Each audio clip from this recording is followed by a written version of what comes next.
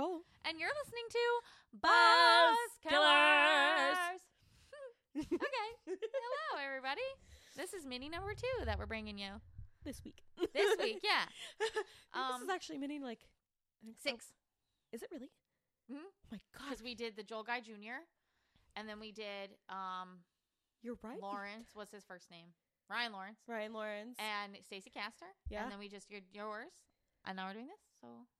Or it's 5. 5! I think there's another one. Is there another one? Oh, with Aaron. The Letchworth. Yes, Letchworth. So it is 6. 6. So guys, there is 6. we know about our own podcast. We do, but I didn't pay attention to what one we were on. I would have looked it up before I put it up.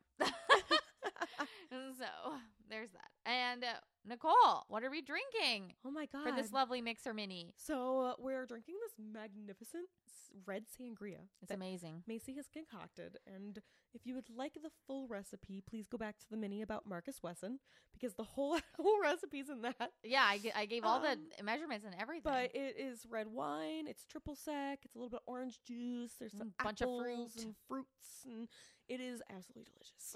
And yeah, it does not taste like alcohol. So no, it's we dangerous. are in danger. We are danger, Will Robinson. So let's just. I don't think we have any business. No, we talked about it a little bit in the last one. Yes, we did. We are going to talk about the New Orleans trunk murders. What? Yeah, I actually found this on Instagram, so thank you to whoever posted that. I thought it was really interesting, and so I started researching it. There's not a whole lot, and I'm going to talk about something very early in the beginning. I'll just say it now. Yeah, bring it on. Most of the information about the 2 women that were murdered in this case comes from firsthand accounts from their husbands. So let's just put that out there into the mind. A lot of the information is coming from their husbands who were spiteful and not so nice. Oh. So there's not a lot of information on what these women were like. And so I'm telling it in the perspective of basically what these men said. Oh my gosh. Were, okay. Which is so annoying. But I mean, this happens in New Orleans, Louisiana in 1927. So there's not a whole lot about their lives. Yeah, I was going to say that's a while ago. Yeah, not a whole lot about their lives before this time. Like they talk about where they like moved from, but that was really all I could find. And like his and one of the husband's jobs before they moved.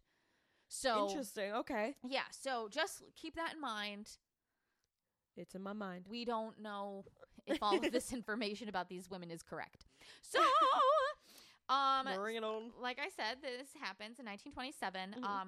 The people who are involved in this case are Theresa, who is 25, and Lonnie. Their last name is Moity, Moity. And Lonnie's real name is, I don't know how to say this, Leonide. I don't know if that's right, but it's Leonide. Leonide? I think Leonide. Leonide. Okay, but That's they called her Lonnie. So, Theresa and Lonnie. Teresa's 25 and Lonnie's 28. They shared an apartment. And I think it's like a second floor apartment. Okay. At 715 Ursulines Avenue in the French Quarter. And they shared this very small apartment with their husbands and their children. Dear Lord. So, and I know I didn't find a lot of information. I think like Lonnie and her husband, they have 2 kids, but Theresa and her husband have like 3. Dear so there's a lot God. of people in this house. All like 9 people in this house. At least it's not a school bus or a tugboat. Exactly. I laughed so hard when he said tugboat.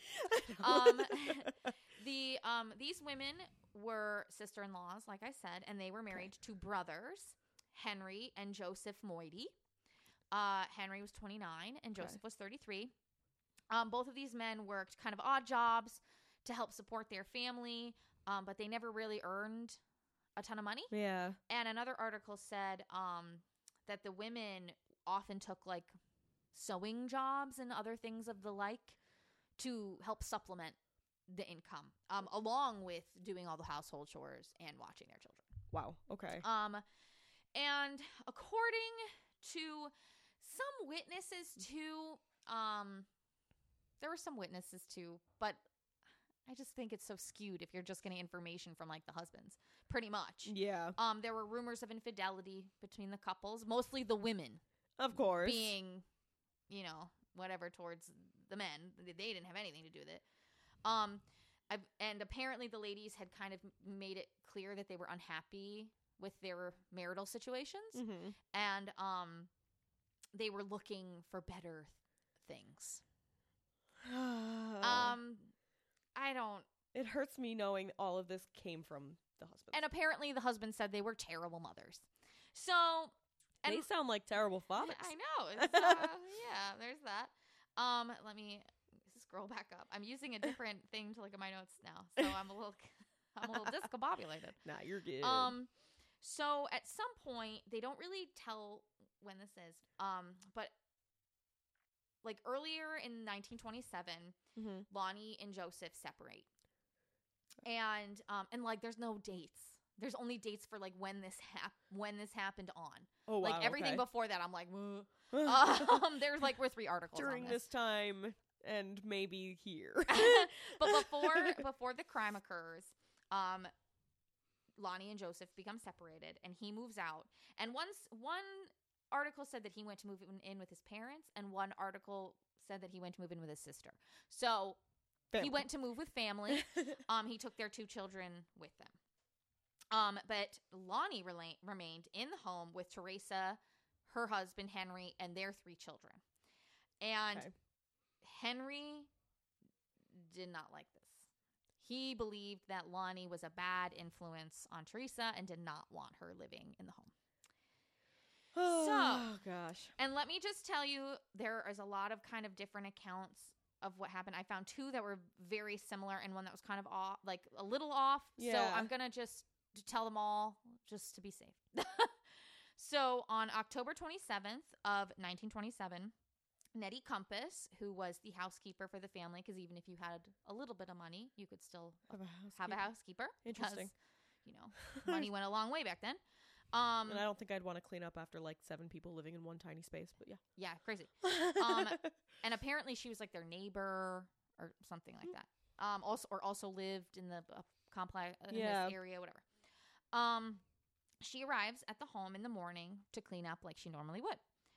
And she finds a bloody scene. Blood everywhere. Ugh. She immediately calls for help. Some say that she called some reporters that were nearby, and some said that she found 2 men that, just around the street. But eventually the police are called. Like I'm saying, there's a lot of this is an older case, so there was a lot of information where I was like, I don't know if that's true. What they find in this apartment is truly horrifying. There are 2 trunks that are covered in blood that have the remains of Theresa and Lonnie inside of them. Jesus. Lonnie was in the trunk in a room that was in the back side of the house, and Theresa was found in a trunk that was in the front bedroom.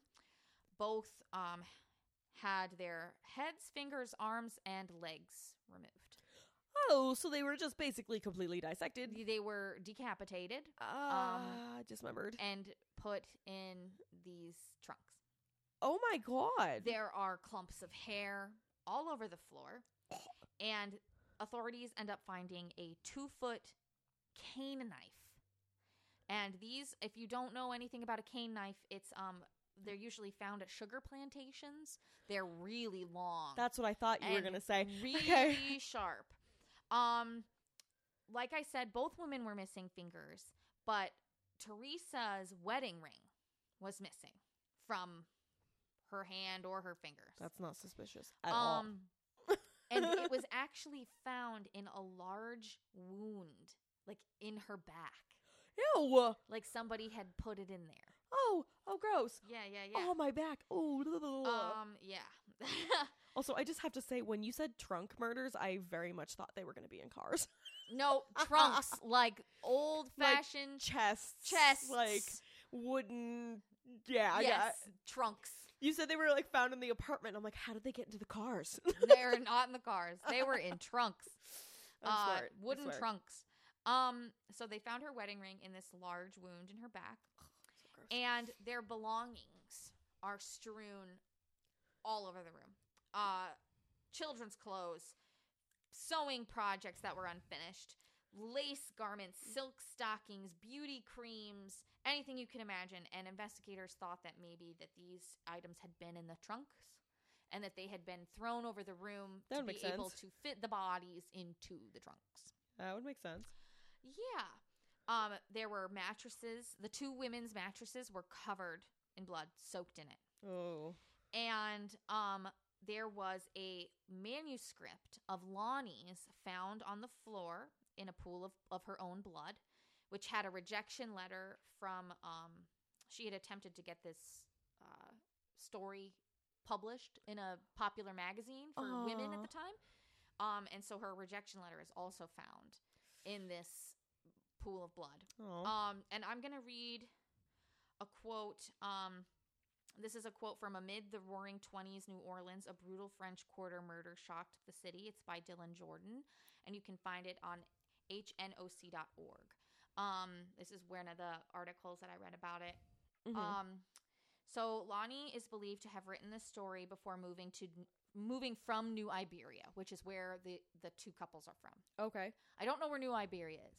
If somebody can tell me, let me know. I was going to say, I did not do much deep diving into this. Her cautionary tale, presented as a personal letter, speaks of finding joy again after a failed marriage. Despite their poverty, the author writes of living happily with her husband and their young children in her small hometown.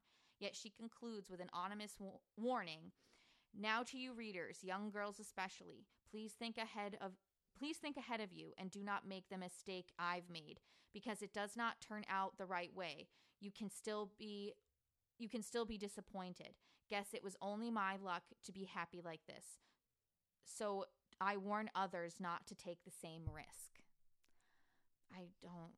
That's really. Oh, one line, a piece of advice imparted from her father haunts her story. Be careful, for marriage is a life sentence.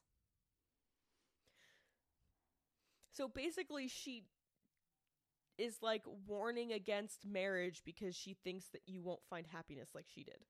And it doesn't really seem like she found happiness. I was going to say, it sounds freaking terrible. Yeah, so I really couldn't figure out a way to explain that better than this person had. So thank you, Dylan Jordan, for your wonderful quote. Again, that is from hnoc.org. That's so. Let me just put that out there. I am not claiming that as my own. He totally wrote that. That's so weird. So one person is well, the first thing, of course, everybody's like, the husbands. Of course. Where the fuck are the husbands? Where are the kids? Well, the kids were there. They were in the apartment? I think so. There was no. They really didn't talk about where they were. Okay. I looked, but I think maybe they were there.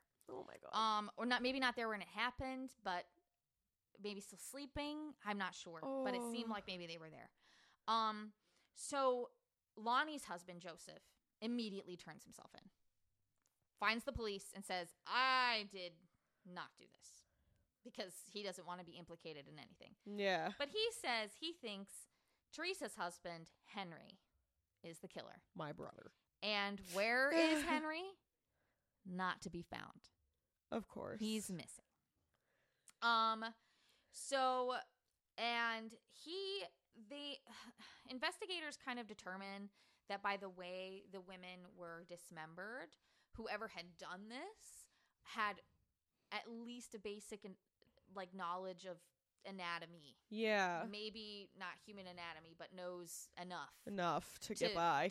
Get by. Yeah. And Henry had worked as a butcher before moving to New Orleans. So no bueno. Yes. And during the course of their investigation, investigators also say that neighbors said they often heard fights about money.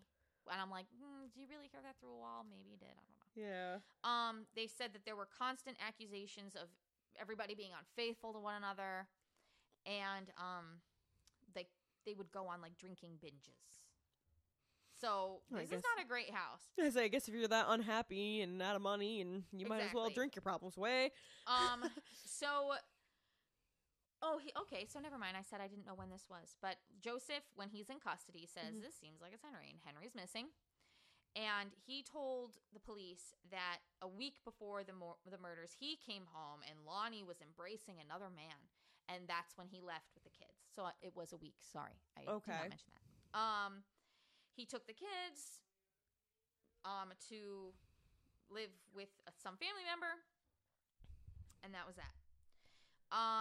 And this New Iberia is where Henry and Joseph had lived and where they met Theresa and Lonnie. Okay. Because that keeps coming up. I just want to put that out there. Mm-hmm. So once they kind of figure out this is strange, Henry's not here and he was a butcher. Yeah. Where is he? They found out that he had headed towards a boarding house on Camp Street in the French Quarter and was looking at a way to get out of New Orleans. They weren't sure how, but they thought he was going to start to be on the run. So this is when this massive manhunt begins. And all of these steamer ships on the coast of New Orleans are warned to look out for a stowaway. Oh, okay. Yeah. And the description was that he was tattooed, and there was a newspaper that called him singularly hairy. I thought that was funny. I don't know. And does that mean he has one hair? No, that means he's very hairy, I think. At least that's what I got from it. I just hear singularly hairy, and I just singular hair. See him with like this one obscenely long chest hair. Oh my god, that's so gross. So gross. Okay. So, they also gave a description of the tattoo that he had, which was a naked woman on his arm. So it was pretty distinctive. Yeah. He was eventually found by the crew of a freighter called Gem, and he was given to I don't know if I'm going to say this, the Lafourche Parish Sheriff. Okay. The crew told investigators that he had begged his way onto the ship with a false name, and that eventually crew members recognized him because of the tattoo description in the newspaper. Yep. When he was picked up by police, he maintained that a red-headed Norwegian seafarer had killed them, the two women, and that at first he was forced and coerced into helping. That is so oddly specific. Yeah, yeah. But on Tuesday, November 1st of 1927, Henry confesses to murdering Theresa and Lonnie.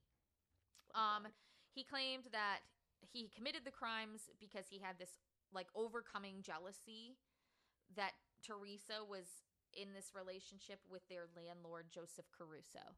And there are accounts that says that they were walking hand in hand on the street and I'm just wary to say that these women were as full of infidelity as people say they were. Yeah. I just am wary. I don't really know what to think of it. But investigators really quickly proved that all of this had been premeditated. Because at some point he had told Nettie, the housekeeper, that he, this is a quote from him, should take a pistol and shoot both of those bastards. Oh, that's nice. Yeah. I mean, he did not take a pistol, but, he killed them in other freaking horrible ways. And then Nettie saw the family later on that evening before they were killed, and she said that they were fine. They seemed to be happy.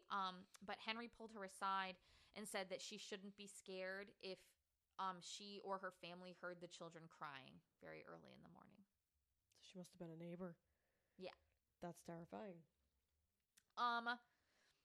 So I would have been. I'm sorry. If that was me, I'd have been like, "What? What the fuck are you talking about? Yeah. Why are you expecting your children to be crying tomorrow morning?" Yeah, I would have been like, "Excuse me, what are you saying?" What does that mean? I don't know. So he revealed that on Wednesday, October 26th, so the night before their bodies were found, Theresa and Lonnie had told Henry that they were moving out, that they were done with this. And there's a letter, and it's from 1957, that a prison warden from the Louisiana State Penitentiary wrote. And it is alleged, and this is a quote from him, it is alleged to have, meaning Theresa, is alleged to have flaunted a $10 bill in Henry's face and bragged that she could make more in an hour as a prostitute than he could in a week. I mean, she ain't wrong, but that's rude. Yeah, there's also an account that says that she asked him to like watch the kids and he refused.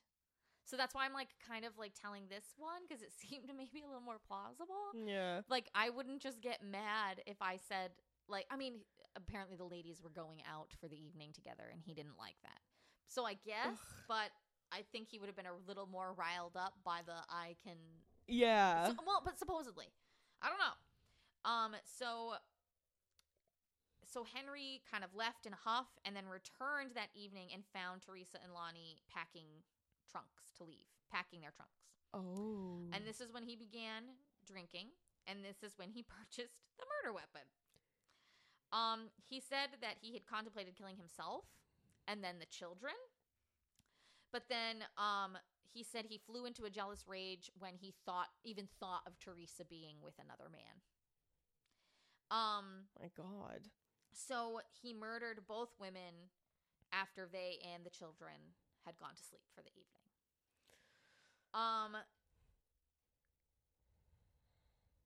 So what they say is that he started with, I think he started with Lonnie first. Yeah. And then he moved on to Theresa. He dismembered them, put them in the trunks, but he was like stabbing them with a 2-foot knife. Yeah. Because if I mean when you said it's from the sugar plantations, that's what it's literally one of those giant knives that's used to hack down the sugar canes, Yeah. and those are thick and those are hard to cut down. I've seen those knives used before, and those things are freaking sharp. Yeah, but here's something interesting that Henry says, and this is a quote from him: "If I ever get my hands on that Joe Caruso, I'll chop him into little pieces, not big pieces like my wife." But little pieces. I'll make him look like something that's been run through a sausage mill. Joe Caruso took my wife. She was beautiful, and I loved her. And that's why I murdered her. And that's why I cut her up with a sugarcane knife. Oh, my. But this comes kind of back a little later, so we'll talk about it in a minute. Okay. So Henry is, prodded by police. He tells them all of this shit, and they're like, yeah, you're going to court, dude. And he is charged separately for each murder, and he is found guilty by 2 different juries and 2 different judges. Oh, wow. Okay. So, yeah. His defense, they hired alienists, which is at the time what they called psychologists. Oh, that's to interesting. Yeah, to talk to him, and the alienists determined that his crimes were due to the consumption of alcohol, that he ingested a lot of alcohol. Yeah. And the jealousy. So, oh, shoot. What was I talking about? Sorry, that was the prosecutors. Sorry. The prosecutors believed that his crimes were due to the alcohol and the jealousy. Yeah. Not insanity at all. Okay. They said he was not insane. They wanted him to be hanged. Like, that is what they wanted. Wow. But the defense hired alienists, psychologists, You're good. to try and prove that Henry was insane, which he was not. No. He very much knew what he was doing. So in March of 1928, like I said, he is found guilty by both whatevers, by then at least, and he's sentenced to life in prison at Louisiana State Penitentiary. The judge asked, or the jury asked that the judge show him mercy, so he was not hanged for these crimes. And that will come back to bite them in the butt. Oh, no. Henry still claimed to love his wife through the whole trial, and even after that, and even claimed that he was still married in a 1940 census to Theresa. Are you for real? She's dead. You literally chopped her up into pieces, man. And this same year, 1940, he also tries to appeal the court's decision, and it's denied. Good. And he also tries to apply for parole several times. This doesn't happen. Mm-hmm. They said that he was a model prisoner, and he was given a lot of freedom, and was not heavily guarded. and was often given special assignments. So Special assignments. yeah, we're going to talk about that right now. Okay. In 1944, Henry briefly escapes prison Oh, good. and is on the run for 20 months. 20 months? Yep. So briefly. Mm-hmm. Yeah, oh my God. He was on a routine post office run for the penitentiary, and he hailed a taxi and asked that taxi to take him to Hammond, Louisiana. From there, he took the Illinois Central Panama Limited, which is a train, Okay. to Chicago. The prison superintendent, though, didn't seem to be quite concerned with any of this. He just thought he would come back because Henry had a chance to be pardoned by, like, the government of Louisiana due to Seriously? temporary insanity because of the drinking. They were, like, discussing it. Oh, of course. So he was like, oh, he's just going to come back because they're going to pardon him. And if he doesn't come back, then... But anyway, he is found eventually in 1946 in St. Louis, Missouri.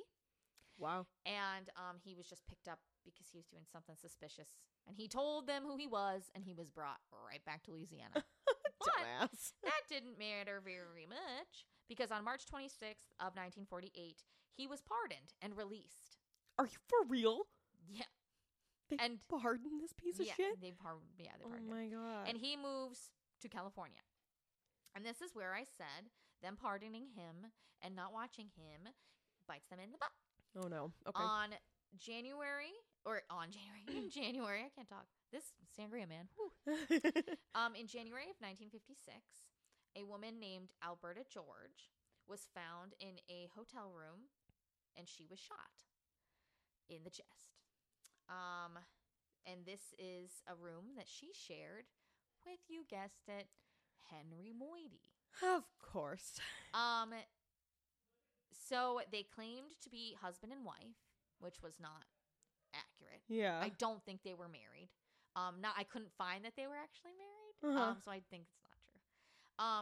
But people God. said that they had been fighting, that they could hear fighting in the room. And then this is so strange. I can't believe that this is maybe why he shot her in the chest.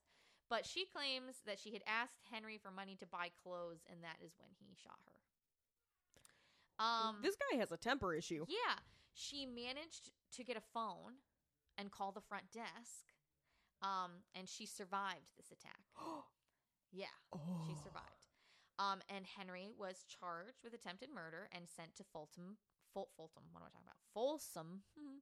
Folsom Prison in California, Mm-hmm. and died very shortly after on December 31st of 1957 of a stroke.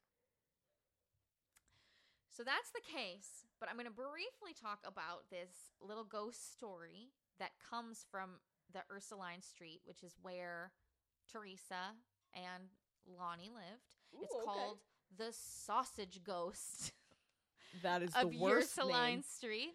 Why? It's a legend which you can actually find in a book of Louisiana folktales called Gumbo Ya Ya by Lyle Saxon. Okay. And it tells the story of Mr. and Mrs. Hans Muller. I think it's supposed to be like Mueller or something like that, but Muller. And they are German immigrants, and this is, I guess, in like the mid-19th century. Mm-hmm. They opened a sausage factory on the ground floor of 725 Ursuline Street, and Lonnie and Theresa had a house at 715 Ursuline Street. Okay. So 10 houses away. So it's very close. The story says that Hans Mueller killed his wife and to cover up his crime, made sausages out of her remains and was and served them to his customers at the butcher shop at the sausage factory for weeks. And was only found out after a customer bit into a piece of a ring from Mrs. Mueller's hand. Oh, And gross. then it is said that her ghost, Mrs. Mueller's ghost, haunted this butcher shop or sausage factory or whatever until Mueller went insane. And I thought that it was just interesting that Henry had said that quote I said earlier about what's his face, the guy that he was cheating on his wife. His wife was cheating with Caruso. I'll chop him into little pieces, not big pieces like my wife, but little pieces. I'll make him look like something that's been run through a sausage mill. Oh. So I just thought that was kind of strange. But whenever you read about this case, like this ghost story pops up. That's it's not cool. about them specifically, but it's weird that it like happened. Yeah. Around like those like the same area. The link is there. The link is there. So that's cool. That is the case. It's not cool. It's kind of gross, but yeah, I know. And it's kind of interesting because they kind of mentioned like Sweeney Todd. If you guys, I mean, I don't know, you don't. It's a musical. Who he makes meat pies out of people. Yeah. So they just said it was like New Orleans' own kind of Sweeney Todd story. Yeah. So there you go. That is the horrible, senseless murder of Theresa and Leonide Moity. I just have to say there was one thing that did catch my attention when you talked about how the woman who got shot, Alberta Orange. Yes. When he shoots her, she says that she had just simply asked him for money for clothes. And you were talking earlier about the fact that he flew off the handle when Theresa had either supposedly asked him to watch the kids or said something about making more money than as a prostitute than he would. Yeah. To me it actually now sounds plausible that he did just fly off the handle when she said, "Can you please watch the kids?" Yeah, exactly. It's very strange. If he's going to shoot somebody in the chest for just simply asking for money for clothing, I'd very much believe it that he'd get pissy because they wanted to have a girls' night out. And and so what kind of there was this story where he went out. So it was kind of, did she ask him to do this, or did she ask him to watch the kids, or did she say I'm moving out and fuck you? Yeah, whatever, because that kind of changes things. Because he goes away and then Nettie says later that she saw them come out again and that they were fine. Yeah. So what happened? I don't get it. Yeah. Were you I mean, that's why it was premeditated. Even though they were having a great time, he planned to come home and come back and kill them. That is so weird. Yeah. That's a weird one. I know. It's so strange. I feel like I don't have any answers. Yeah. And I mean, like I said, I found 3 articles on this thing. Jeez. And I tried to look up videos. I'm a visual kind of a person, so I always try to look for videos. Didn't find anything. Wow. Yeah. That's and then crazy. Those same articles just kept coming up over and over again. So I was like, okay, well, I guess this is most of what they've got. Yeah. So yeah, it was an interesting read. So that's still a crazy case. I know. Shit. Anyway. Oh my God. Nicole, where can they find us? Oh my gosh. Okay. So we are on social media. We are on Facebook and Instagram at Buzzkillers Podcast. Buzzkillers Podcast. We are on Twitter at Buzzkillers Pod. Buzzkillers Pod. We are on YouTube. If you go in your search bar, type Buzzkillers, a true crime podcast. Buzzkillers, a true crime podcast. And from there, you can either hop over to our very own website, buzzkillerspodcast.com. Buzzkillerspodcast.com. And on there, you can read a little bit about us, maybe listen to some episodes, check out the wines we drink. We have a whole little contact page. If you want to shoot us a message, please shoot us a message. We want to hear from you. Everything, anything, send it all. Well, maybe not everything. I just asked too much now. I was going to say, I asked for a little too much there. But if you don't want to use our contact page, we are just buzzkillerspodcast@gmail.com. Buzzkillerspodcast@gmail.com. And if you would like to listen. Oh, we wrote it down. We are everywhere. I already said YouTube. But you can also check us out on Spotify, Apple Podcasts, Podbean, Google Podcasts, Amazon Music, Pandora, and iHeartRadio. Woohoo! We are all over the place. So check us out. This is a mini, so we're not going to stay too much longer. Yeah. But if you haven't listened to the last episode and you don't know already because you don't follow our social media, this month's topic is conspiracy theories. Conspiracies. This is Nicole's month where she gets to choose wherever she wants. And my birthday, boo. It's Capricorn season. Yeah. And so we chose that so that she could choose the case of her choice. And so excited. We're pumped about it. We talked about it a little bit in the Marcus Wesson episode. So if you want to hear more about it, check it out. Head over there. And that's that. But guys, we love you. Thank you for listening. Thank you for listening. We love you. Bye. Bye.